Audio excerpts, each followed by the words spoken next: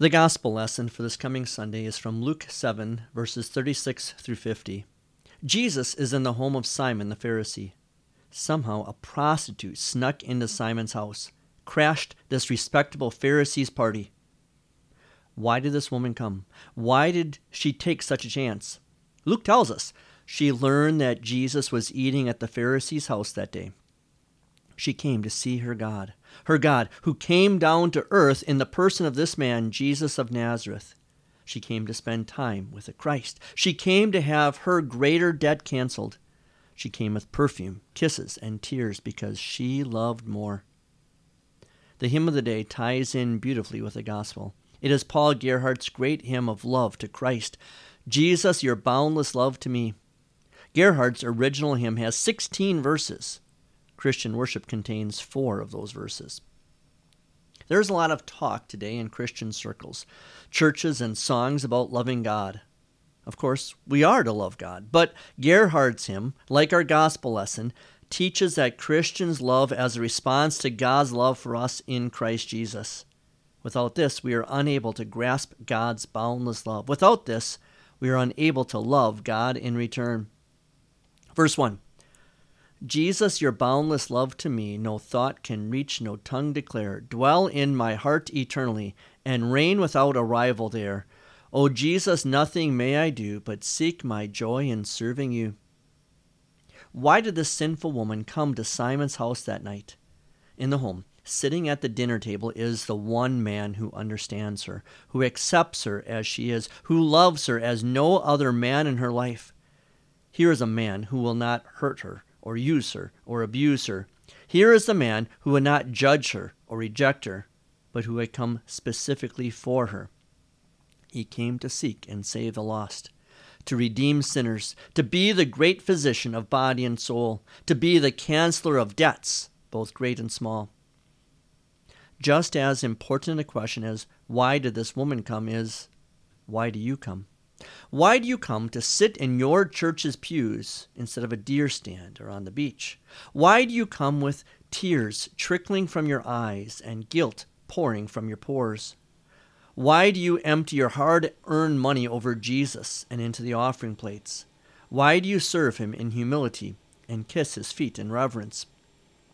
It is so you can receive Jesus' boundless love, so he can dwell in your heart, so he can reign supreme in your life, and so you can seek joy in serving your Savior. Verse 2, O grant that nothing in my soul may dwell but your pure love alone. O may your love possess me whole, my joy, my treasure, and my crown. All coldness from my heart remove, my every act, word, thought be love.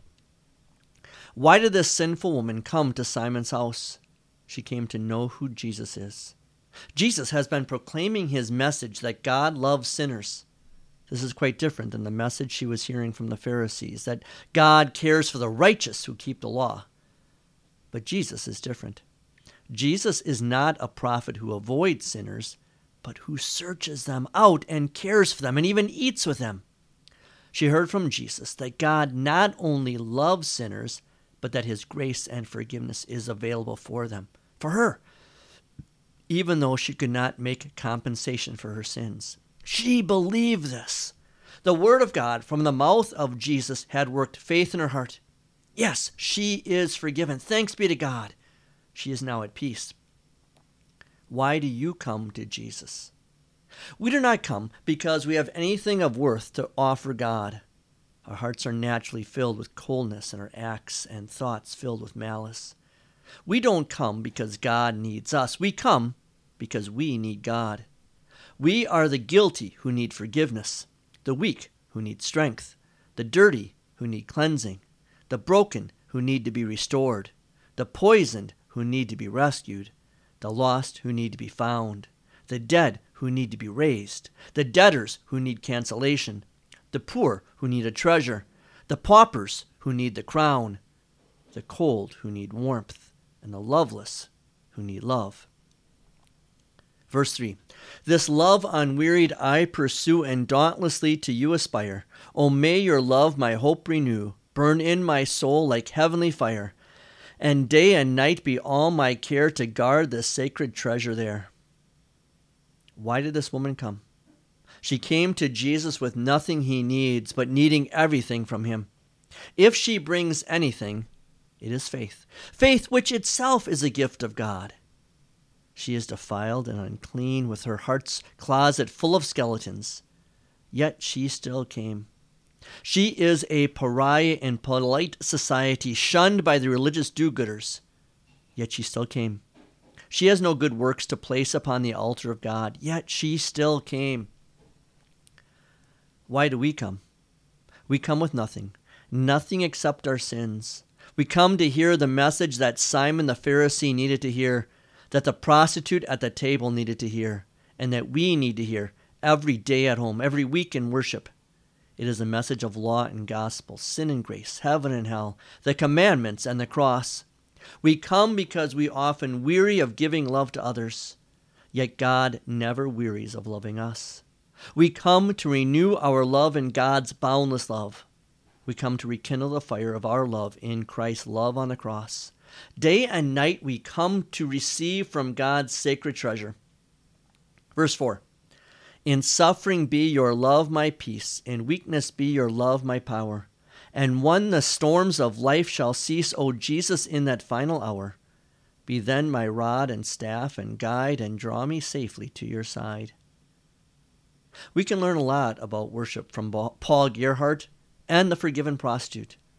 We come to worship, to meet Jesus, because unlike Simon, we realize that we are just like this sinful woman. We come to our respective houses of worship because we have learned that Jesus has come there. We come to receive peace when we are suffering and calm when the storms are raging. We come because we have dwelt all week in the dominion of darkness, but in God's house, Jesus brings us into the kingdom of light.